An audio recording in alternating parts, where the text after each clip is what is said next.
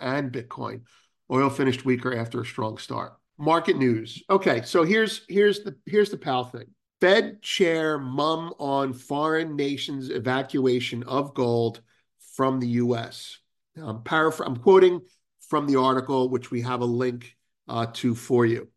Concerned about a weaponized financial system, many countries have signaled plans to remove their gold and other assets from the U.S. in the wake of the unprecedented Western sanctions imposed on Russia over its invasion of Ukraine.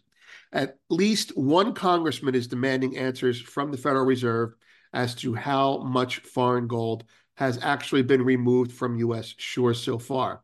But amidst the geopolitical angst, Fed Chairman Jerome Powell is refusing to divulge information about the U.S. central bank's gold holdings.